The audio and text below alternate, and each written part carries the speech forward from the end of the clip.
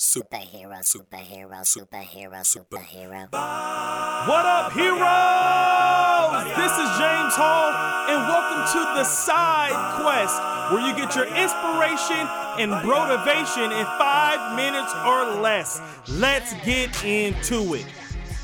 Oh, look, I got a whole lot to say in a little bit of time, so let's get started. Just listen to this. Just listen to this.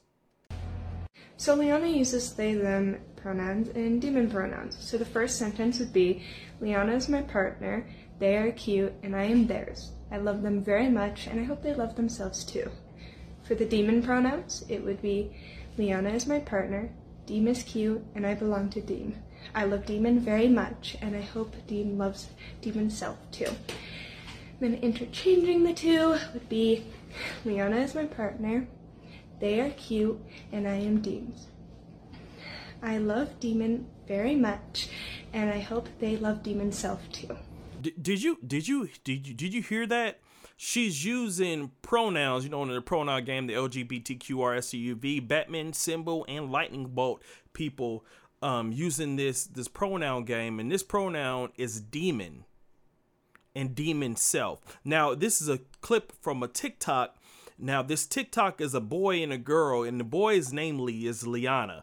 That's what he calls himself, Liana. And this little girl is describing how she loves Liana and I wanted to laugh at it at first. Then I realized how sad it is that this kid has no identity. They haven't been affirmed in their identity by their fathers.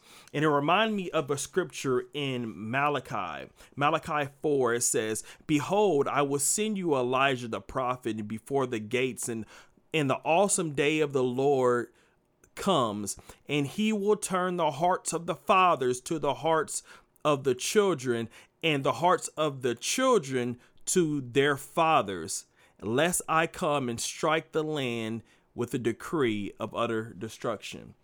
There comes a time where we laugh at these things, but it comes a time we have to take responsibility for the fact that we as men have been abdicating our responsibility. We have been we have been taken off the post, or we've been asleep at the wheel and letting feminism, beta maleism, and effeminacy take over. So Satan has an open door because we allowed the strong man to get binded up. Satan has an open door to spoil the goods, and he's coming for the children.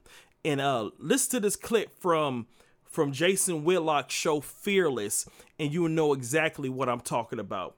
But that's not the culture we have created here in America. Men have allowed themselves to be eviscerated and emasculated and removed from leadership positions. And if they are in leadership positions, they lead like they're women. No one stands on truth. No one stands on integrity or just. Every time you run and hide from the truth and allow this demonic spirit that's running through America, that's attacking all forms of truth, that are convincing you, if a man feels like a woman, he's a woman, and we have to pretend and go along with that craziness. That's an attack on truth, which is an attack on God.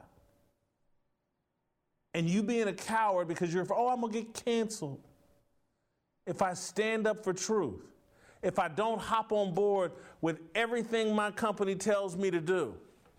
And we as men have to stand on the truth. That's the only way to fight against the LGBT. That's the only way to fight against effeminacy. That's the only way to fight. We look at the word of God, which is truth. Thy word is true. We look at the word of God and we do exactly and say exactly and stand on exactly what it says. That is my time, heroes. Until next time, be motivated, stand up for the truth. All right, peace.